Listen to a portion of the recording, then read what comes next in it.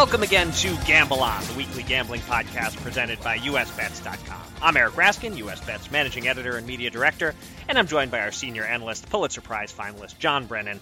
Regular listeners will recall that back in September, we devoted a news segment to the season premiere of Survivor, which saw pro poker player Ronnie Barta become the first contestant voted out. Last night was the 3-hour season finale, and no spoilers for any listeners who might have it waiting for them on their DVRs, but this has been widely regarded as maybe the worst season of Survivor ever, complete with a sexual harassment subplot that drained most of the fun out of watching. So, John, I just want to say congratulations to you. You are the big winner here for quitting after one episode. Eric, how did you know I quit after one episode? I mean, I did, but how did you know?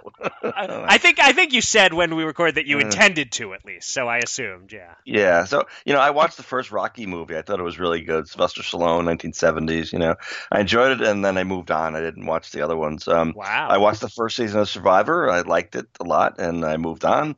Last month, I missed my 40th high school reunion, actually. Keeping that streak unbroken, I moved on. It's kind of just how I roll. Wow, so you have not seen a single Rocky sequel. Have you at least seen like the fight at the end of Rocky 2 or not? Or I assume you know at least some results even if you haven't seen the movie. No, I hear about Apollo Creed and son of Apollo Creed or son of the Russian guy or a Russian guy or something about a mountain, running up a mountain or whatever. Right. Yeah, no, I hear things, but I'd never watched them. Yeah. Wow, okay. For what it's worth, the latest one, the Creed 2, I thought was terrible. But and actually most of the Rocky sequels, if they're not terrible, they at least have terrible moments in almost all of those movies. But, parts of Rocky 2 work. Rocky 4 is kind of fun. The first Creed, not bad. Rocky Balboa, half a good movie. But yeah, I think you can continue to live life having never seen any of them and not be missing anything other than just kind of some useless pop culture. And I will. Speaking of useless pop culture, have you ever gotten into any reality shows? That you said you watched the first season of Survivor. Are you secretly a fan of the Real Housewives or anything like that? Boy, that's brutal. They got the honesty test.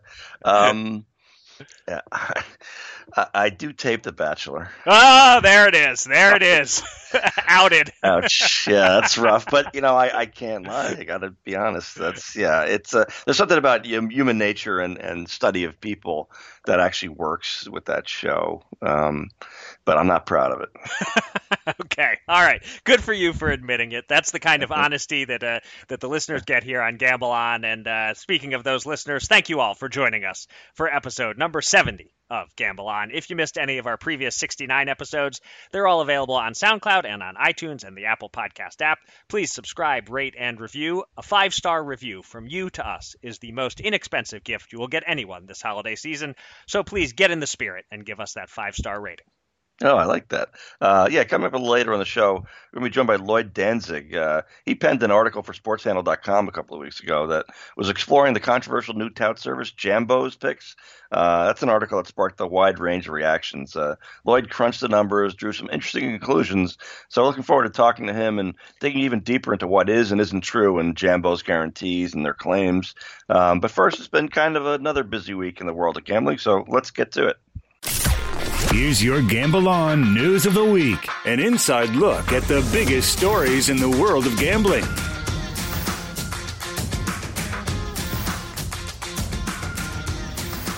It's been a big week for state-by-state revenue reports, and we're going to focus in our first two news items on the two major East Coast gaming states, New Jersey and Pennsylvania. First, let's look at your home state, John, New Jersey.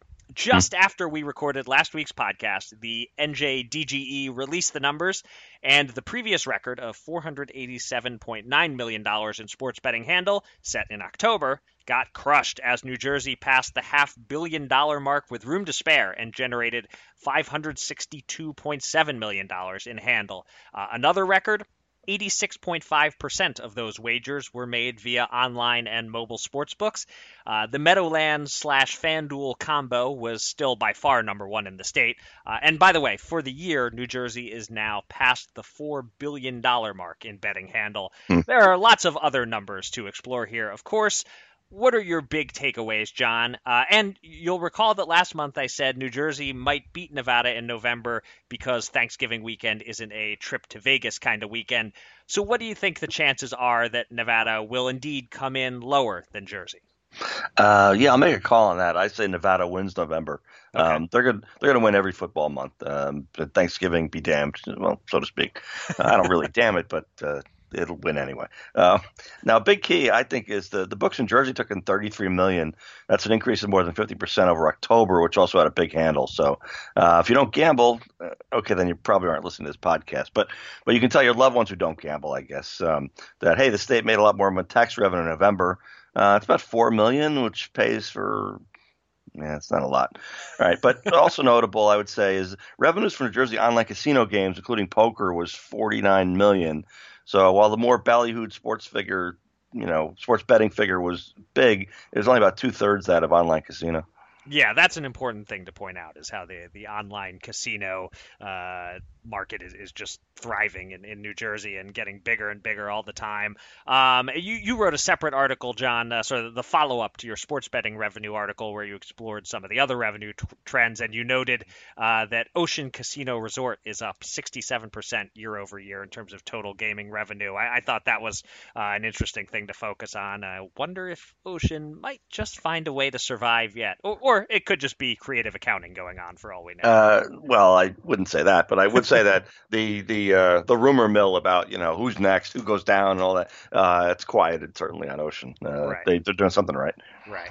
And just back to sports betting, it's interesting to note that even as we focus on how well online betting is doing, brick and mortar sports betting just had its best month ever also. But it does feel like we're getting close to a mature market in New Jersey. Like, I can't imagine the peak is too much higher than this. We'll see. But especially if and whenever New York comes aboard with online betting, New Jersey figures to be on the decline after that.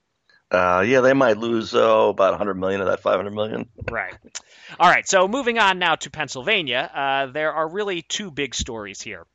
One is sports betting, where the handle is continuing to trend upward, jumping 31.2% to $316.5 million. Online wagering makes up 84.3% of the volume, so PA is almost as lopsided now as New Jersey in that regard. And FanDuel is dominating in Pennsylvania just as it is in New Jersey, taking in 56.1% of all online dollars, despite new competition in the state from DraftKings. The other big story out of the Pennsylvania report is online poker, as we now have the numbers for the first partial month of play on PokerStars. From November 4th to 30th, PokerStars raked in $1.965 million in revenue, about 30% more than all three New Jersey poker sites combined earned in the full month of November. And that number should go up substantially in December due to the PA-COOP or PA-COOP series. John, in terms of sports betting, poker, or both, what stands out to you from this Pennsylvania revenue report? Yeah, New Jersey online poker was down yet again in November to 1.5 million. For a few years, I used to think of the Jersey online poker as being kind of stagnant because they were exactly around 2 million each month, so that's all they could do. And it turns out those were the glory days. Who knew? And for those who live along the NJPA border, NJ's not going to win that tug of war anytime soon. So I'd say let's get the compact implemented and be done with it. But New Jersey's position at the table is a lot weaker. Pennsylvania was always going to be bigger and stronger. But if they had gotten something done earlier, I think, Pennsylvania might be thinking, well, we're not sure about our volume. So, we add New Jersey. It makes it better for all of us. But Pennsylvania does. They kick ass, frankly, by themselves. And so they'll take New Jersey, I'm sure. But I wonder if they get a nice little advantage over it. Yeah, I'm actually working on an article as we speak that I'm hoping to get done and posted today, all about shared liquidity, and I talked to some sources in Pennsylvania. Nothing too revealing, and I guess I won't spoil the article anyway, but, things are being discussed, but it doesn't seem like there's huge urgency to make that shared liquidity happen too soon. I'll mention also that online casino is growing across the board at all sites in Pennsylvania, but the total revenue there for November was $9.66 million. Again, there's growth, but that's still only about 1/5 of that number that you just mentioned a couple minutes ago from New Jersey, that staggering $49.1 million figure. It's interesting that the PokerStars Casino in Pennsylvania only made about half as much in revenue as the PokerStars poker site did. And casino games are higher margin, but I guess the poker players are largely there to play poker and not to give their winnings back at blackjack or slots. That seems like, so far at least, a lot of them are resisting the urge to play the casino games. Then they're there for the poker. Yeah, that's kind of what happened in New Jersey. Online poker was all the focus when it was legalized in 2013. And oh, by the way, you can bet these other games on casino games online. And then so it took the marketplace a lot longer to figure out, I can play online slots, online blackjack, online roulette, online whatever. It took literally a couple of years, but eventually it happened. And eventually Pennsylvania is going to have huge numbers there. Right. All right. Our third and final story this week is not about revenue. It's something a little different and strange and fun. It's about a specific promotion FanDuel ran in Indiana this week. The sportsbook ran something called an updated spread promo on the Monday Night Football game between the Saints and Colts. The Saints opened as 8-point favorites. It moved to 8.5 by game day. And then FanDuel announced they would move the spread 1 point for every 250 bettors who bet on the Colts, with a maximum bet size of $50. So the line started moving.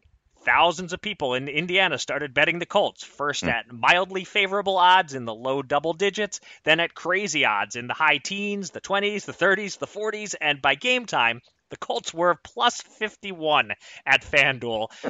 The idea, obviously, was to give away a lot of money and get positive publicity and make bettors feel great about playing at FanDuel.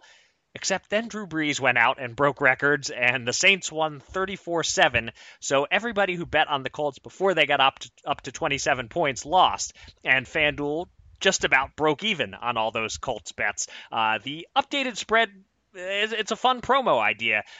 John, did this outlier outcome kind of ruin it, or do you expect FanDuel to roll it out again as they're seeking new customers in new states?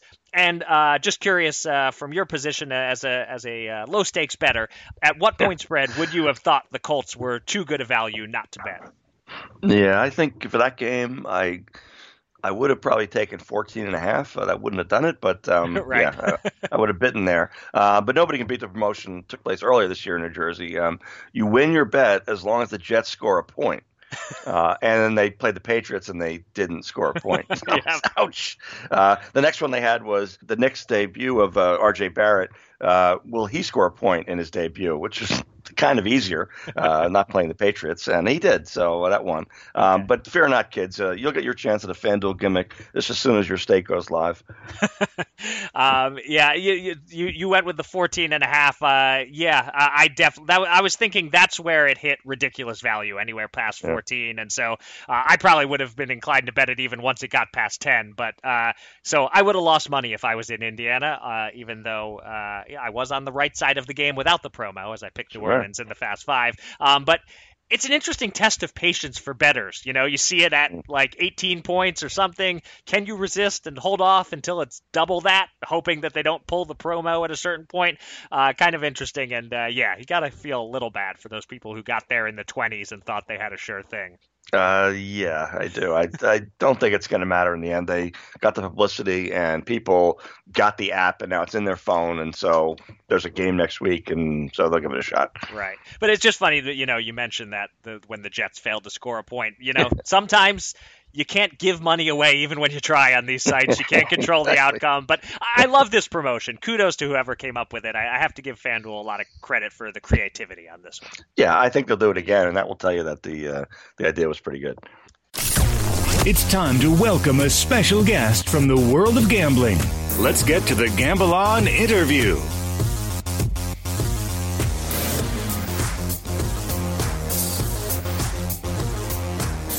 On December 4th, our sister site Sports Handle ran an article written by Lloyd Danzig about Jambos Picks, a controversial tout service helmed by former Philadelphia Phillies pitcher Michael Schwimmer. The article crunched quite a few numbers and concluded that Jambos advertisements are misleading to potential customers, and Schwimmer's response to the article on social media was not exactly favorable. We hope to have both Danzig and Schwimmer on the podcast this week to debate the issue. but Schwimmer declined the invitation. We are happy, however, to be joined by Lloyd to break it all down. Lloyd is the founder and CEO of sports gaming business and investment consultancy Sharp Alpha Advisors, and the chairman and founder of the nonprofit Iced AI, in addition to doing a little writing for Sports Handle in his spare time. Lloyd, welcome to Gamble On. Thanks so much for having me, Eric and John. I've been a big fan of the podcast since episode 1. Grew up in Bergen County, so John and I share that connection. It's just an absolute pleasure to be here. Cool. Well, we were wondering who was a fan of the podcast. I'm glad we finally found that person. But so take us behind the creation of the article a bit. How did Jambos come across your radar? How long did you spend working on this massive article that involved quite a bit of math and graphics? And what contact did you have with Schwimmer/Jambos while working on the piece? Yeah, so I first came across Jambos in a Bloomberg article this summer. I think it was the end of August. And their $10,000 financial guarantee is what really caught my eye. And I think, the reality is just that building a predictive engine that can outperform Vegas is a really, really, really difficult thing to do, even for really smart people with a ton of resources. And I was especially surprised that Schwimmer seemed to be successfully leveraging some Wall Street ties, especially because people have been trying to do the same thing, but by selling stock picks for ages, and are usually met with the same objections that touts are in the sports betting space. So my initial assumption, based on admittedly absolutely nothing, was that they had some plan to avoid paying their liabilities in case the system proved unprofitable, but decided to just kind of sit back, watch the conversation unfold on Twitter and a few other platforms. And what became very quickly apparent was not necessarily that Schwimmer was intentionally misleading prospective investors or customers, but that certainly the advertisements simply did not remotely correspond to the economic reality of becoming a subscriber. And not only this, but in a small corner of the Twitterverse, people seem very frustrated by this fact, but just unable to articulate it. And I became aware of 2 particular metrics that were key points of contention: the Jambos historical record for a time during which picks were not published, and the way in which return investment, ROI, is calculated. And part of the Jambos pitch is that they use analytics backed by algorithms. That's a phrase of theirs, which, by the way, is definitely not a phrase anyone with actual analytics experience would ever use. But I digress. By the way, you can search for that in quotes on Google, and you'll see the only places it's ever mentioned is in Jambos' advertising and my article quoting those ads. But anyway, the bigger thing is they say their models have been, and I quote, verified to pick at 59.38%. And many people really doubted the authenticity of this figure, but my article focused just more on saying how statistically unlikely it was that a model which was truly that accurate would be performing as poorly as it has this season. To me, it doesn't matter if this is because the historical results were fabricated or because the market has changed so much that the model is no longer relevant. Either way, the conclusion is that people should not take that metric as an indication of future accuracy. And Schwimmer seemed to already be backpedaling and talking about how he never claimed that this level of accuracy was indicative of future success. But people's response was basically, okay, so why are you using it in your advertisements? And anyone who's following the Jambos saga will be familiar with this alleged letter from an accounting firm, prestigious accounting firm called Cohn-Resnick, that Schwimmer claims is a verification of this historical performance. And the Jambos website advertised that anyone could obtain this report by emailing a specified address, which I did from an email address that does not bear my name. And I also started doing some math, gathering some Twitter screenshots in case posts started getting deleted. And as days went by, it really became more and more clear to me just how misleading the Jambos advertisements were, even if accidentally so. And once I saw beyond any reasonable doubt the potential financial harm that people could sustain, I reached out to Brett over at Sports Handle, asked if he'd be interested in publishing, and once I completed the article and saw I never received any such Cohn-Resnick letter, we decided to publish. Okay, and just the one question there about any contact with Schwimmer in the build-up to the article. I guess you tried to reach out, or what? So I tried to reach out to Jambos, absolutely, for this letter. Sports Handle and I discussed, and something that Schwimmer had criticized, Schwimmer quickly responded on Twitter asking why Sports Handle had not reached out for comment. Right. And I'll tell you that was not a decision that was not made with thought behind it. Brett had some experience. They and Sports Handle wrote an article on Jambos earlier in the year, and Schwimmer didn't seem to have much of a response to it. And in addition, all of the information that I attribute to Jambos is stuff that Schwimmer adamantly stands by on Twitter. So it's not even a game of he said, she said, where Schwimmer might have a counter argument. I'm simply explaining why the arguments that Schwimmer has made in public forums do not hold mathematical ground. Gotcha. All right. Yeah, Lloyd, you talked about intent a little bit. First off, do you have any confidence level in whether this was deliberate or perhaps accidental? And in the end, does it really matter if the system doesn't work? Yeah, great question. So I'll say, first of all, I think what happens a lot these days, we see all these specials on CNBC on fraudulent companies. And I think what happens is a lot of people do start with the noblest of intentions, and then they get into a financial bind and they say, I'm just going to do this little fraudulent thing to cover up this small cash shortfall. And then that snowballs into others. But I'll say, I think one of the most fascinating things about this story is this exact question. And though it's impossible to know for sure, my take is that Schwimmer genuinely believes that he is making accurate representations of the service he's selling. Now, what's impossible to say is whether the ideas are his own and simply misguided, or if they're derived from another source that he's putting perhaps blind faith in.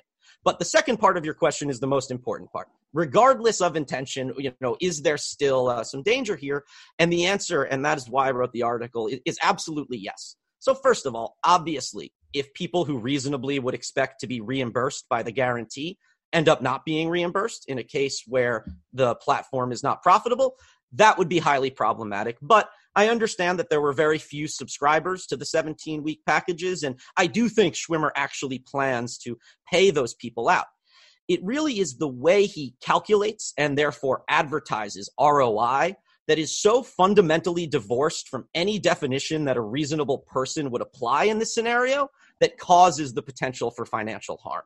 And this is all crystallized in a Jambos tweet from November 1st, where they stated that people who were in the 17-week packages were at the time up about $6,000 on $30,000 invested after fees and guarantees.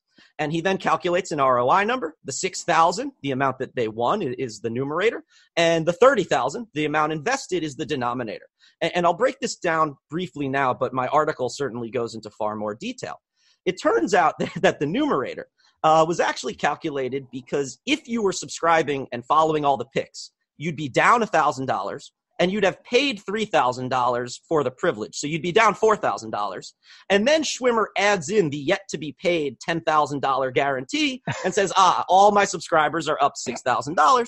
And let's just say many people were less than thrilled to learn that this is how that calculation was done. For the denominator, though, so public data shows that Jambos had suggested about 700 picks at this point, and they recommend a suggested bet of $300 per pick. So very basic math would say, all right, $300, 700 picks, that's about $210,000 that I would expect to have wagered or invested.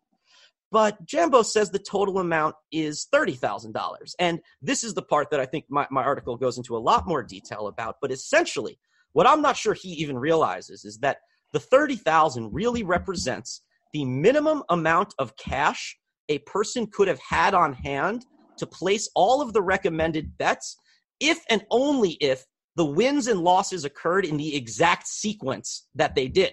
If a person started with that $30K and the same exact games were won and lost at the same exact odds, just in a different order, they could easily deplete their entire bankroll within just a few weeks, at which point they'd need to get more cash to continue playing the Jambos picks, resulting in a different ROI value. And in my opinion, if a calculation like ROI produces two different outputs in two equally likely scenarios, it's probably not good to rely on.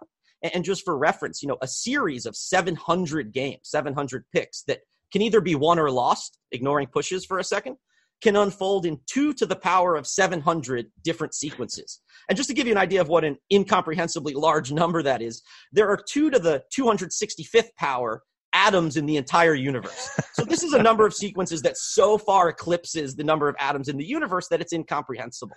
And thus, to me, the key danger is that the advertisements could easily cause a person to A, severely underestimate the amount of cash they need on hand to engage in these series of investments, and B, to expect the volatility of the returns over the period during which they are subscribed.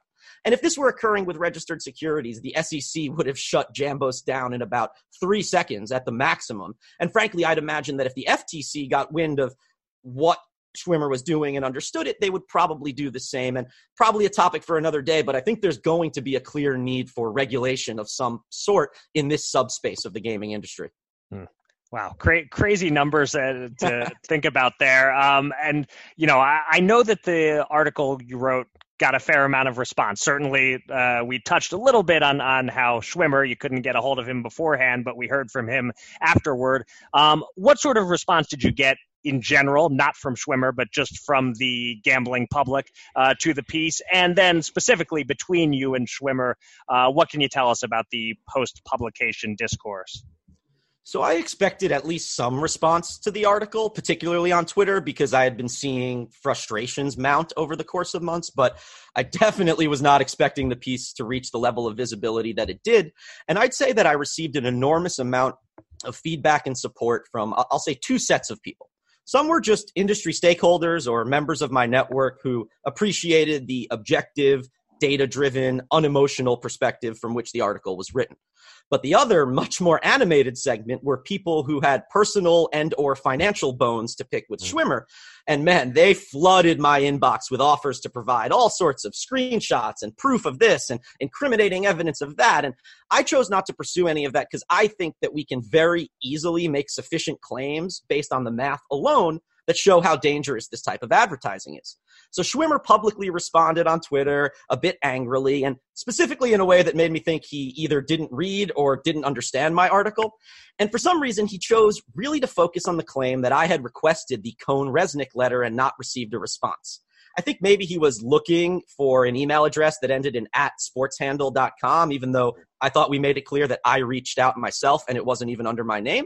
But people on Twitter quickly started demanding that he post that letter, and Sports Handle asked permission to publish it, and he declined both of those.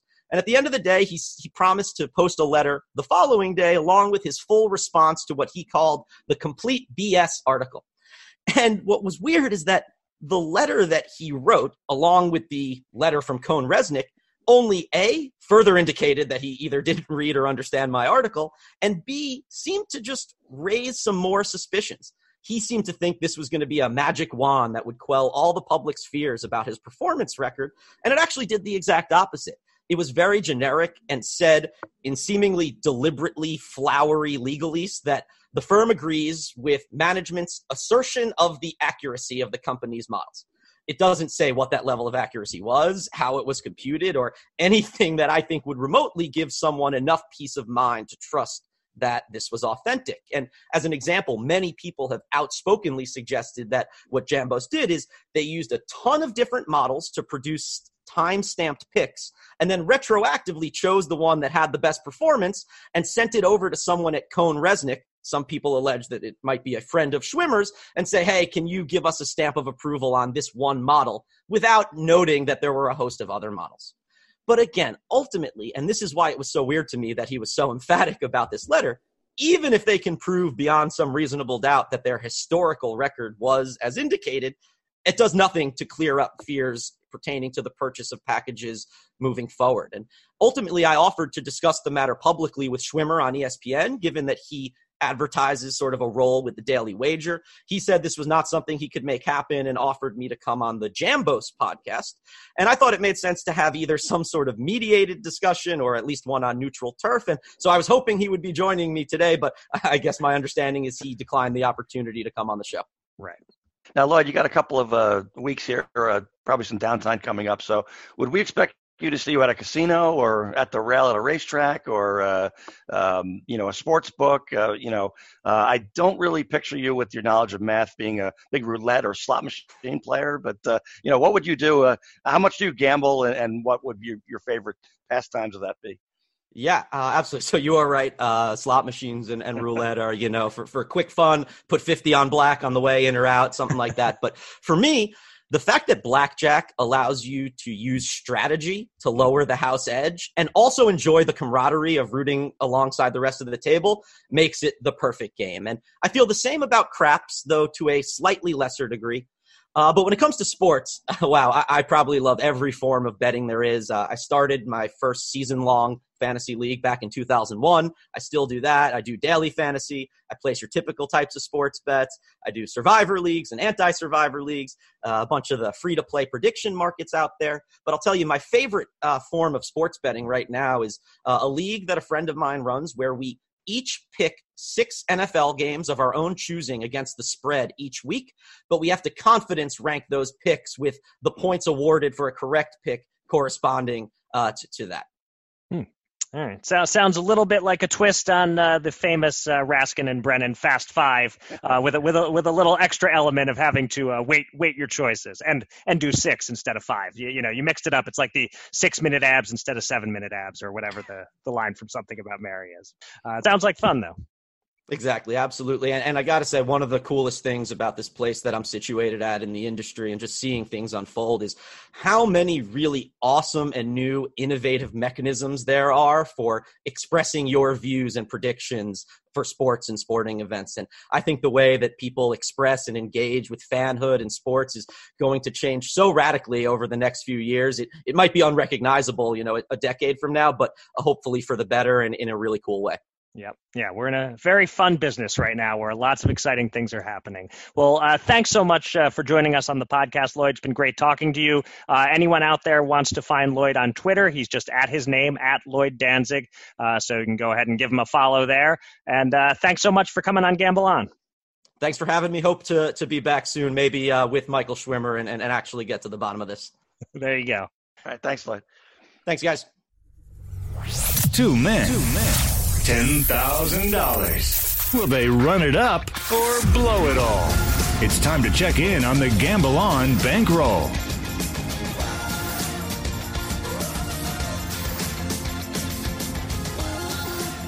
We'll get to the Fast Five shortly, but first we update our betting bankroll, and it was another one of those evenly split weeks. My 5-team NFL teaser lost. Thankfully, 2 of the legs were losers, so I feel less bad about it than if I'd gone 4 for 5. But my Bud Crawford under 8.5 rounds bet won in dramatic fashion with about 45 seconds to spare. So my net was a win of $5. John got a $100 win with Navy to cover in the Army-Navy game, but took a $106 loss when the international team came up short in the President's Cup.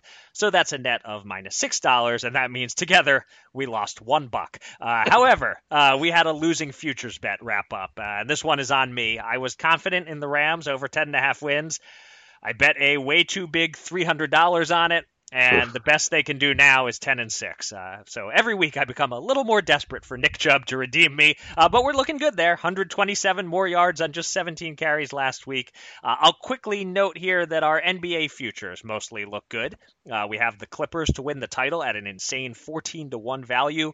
We have the Knicks under 29.5 wins. We have the Lakers to finish with more wins than the Raptors. So there's some promise of success awaiting our bankroll in the spring. But for now, we dropped $301 this week. We're now in the red by $481. And we have $1,350 on hold in futures bets. So that leaves us with $8,169 available to bet this week. And you're up first, John. Thank you for not mentioning my Trailblazers over bet for the season. Even Carmelo Anthony can't save me there, I don't think. Right. I did say I included the word mostly. Our NBA futures mostly look good. Well, that's why it's mostly kids out there. I'll tell you, my President's Cup pick was an excellent one in the golf. Plus 250, no regrets there. After kind of a final round international team fade into a brutal 16-14 loss. But, I mean, that was great value. Like I say, no regrets. Bet number 1, Eric, as you no doubt know, there's probably about a dozen college football games between now and our next show. So let me try this one. First out of the gate is Friday afternoon's Bahamas Bowl with Buffalo and Charlotte facing off.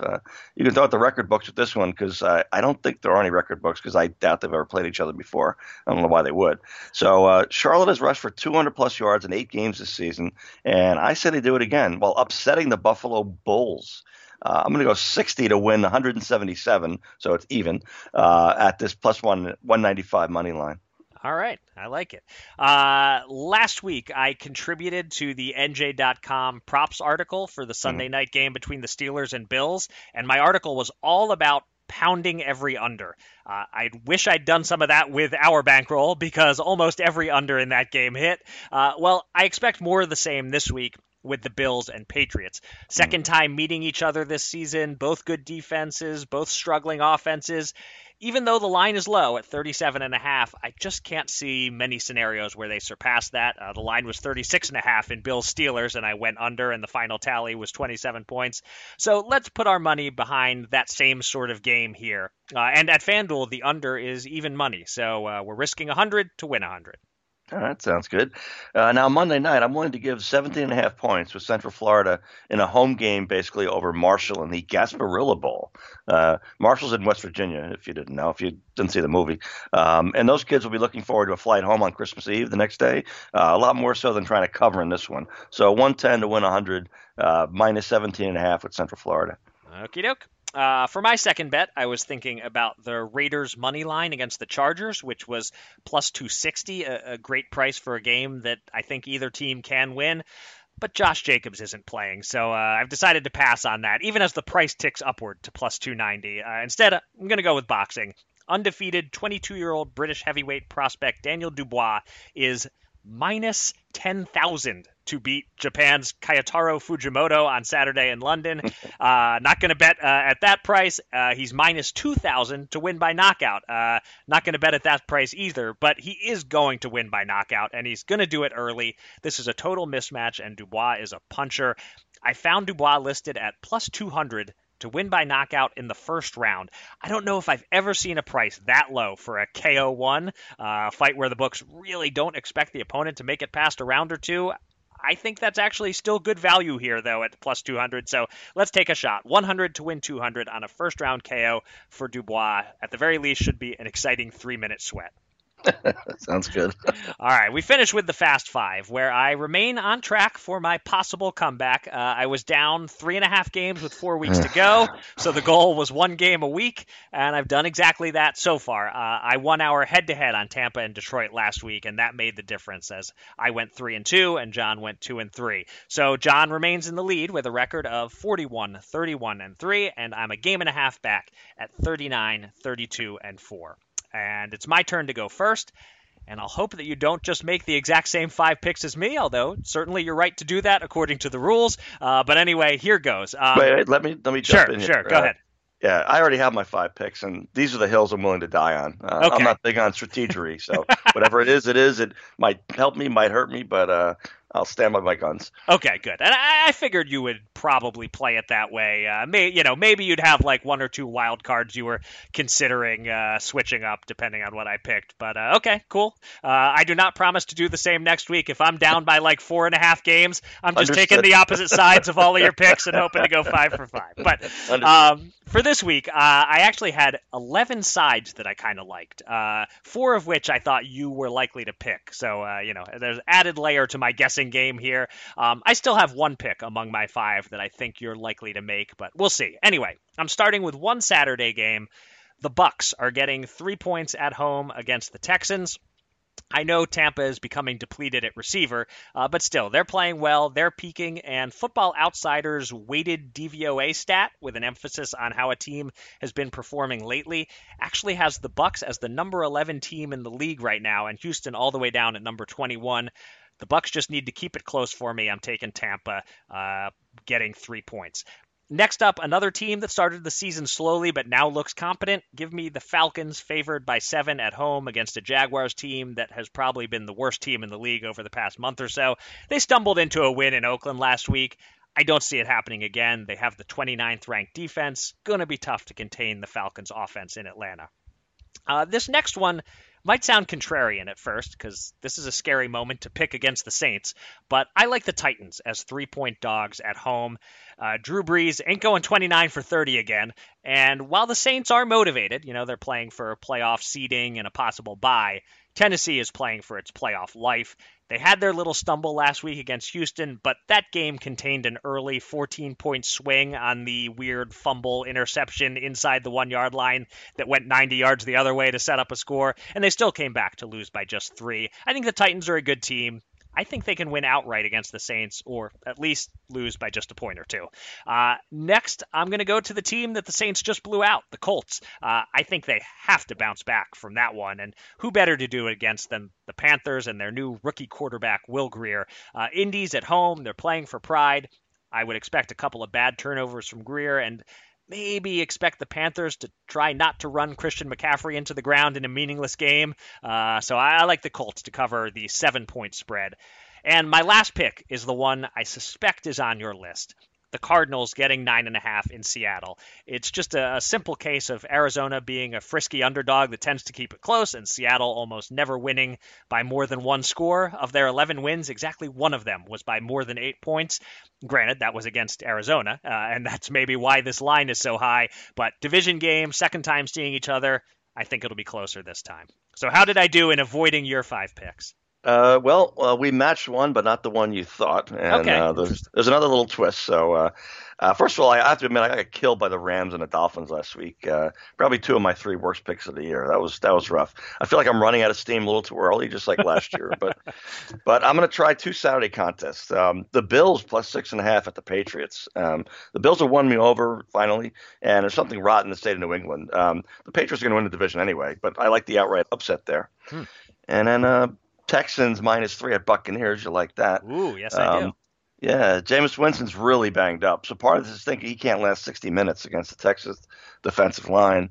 Possibly missing your left tackle is no prize for Winston either. So kind of banking on that. And yeah, I need that one. Next is, Falcons -7 versus Jaguars. You're not picking up any ground there. Okay. Atlanta never was as bad a team as I seemed off that dreadful start. And the Jaguars got their last win of the season last week, so they're done. We agree on that. Ravens -10 at Browns. I hate giving double-digit points on the road in a division game. It's brutal. But the Browns are just a complete mess.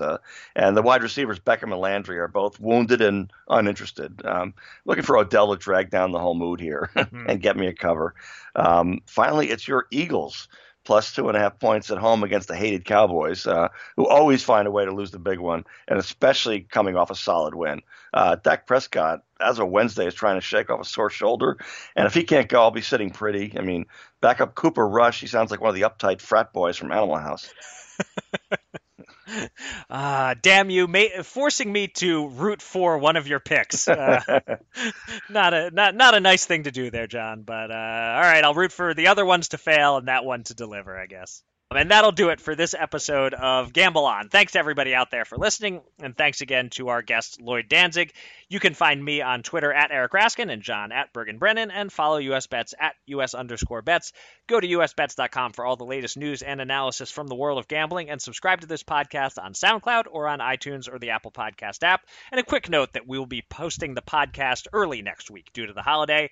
Expect next week's Gamble On, which will include some gambling year in review discussion, to drop on Tuesday, December 24th. And with that, John, please take us out.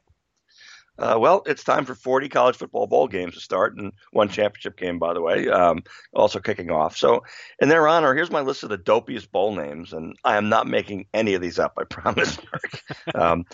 The Military Bowl, presented by Northrop Grumman. I wonder what the player gifts are on that one. I don't know. The Franklin American Mortgage Music City Bowl, to our friends in Nashville. San Diego County Credit Union Holiday Bowl. The Nova Home Loans Arizona Bowl. The Lending Tree Bowl. I think I'm starting to see a trend here. I'm not sure. But apparently people who watch these games either are not good with money, or at least they need to mortgage themselves or something. Then the Cherubundi Boca Raton Bowl. I don't know what that is. Nope. The Tropical Smoothie Cafe Frisco Bowl. Now that's in Texas, not Northern California, by the way. Nobody there says that. Next we got the Cheez-It Bowl. This one will be higher, but I'm a lifelong member of Team Cheese Nip, so I couldn't make it number one. But Cheez-It Bowl is pretty awesome. I mean, I have to admit, others could place it a little higher than 3. Tony the Tiger Sun Bowl. That's pretty good. Or bad. And finally, the Bad Boy Mowers Gasparilla Bowl, which I bet on earlier, so the joke's really on me. And with that, happy holidays to all, and until next time, gamble on.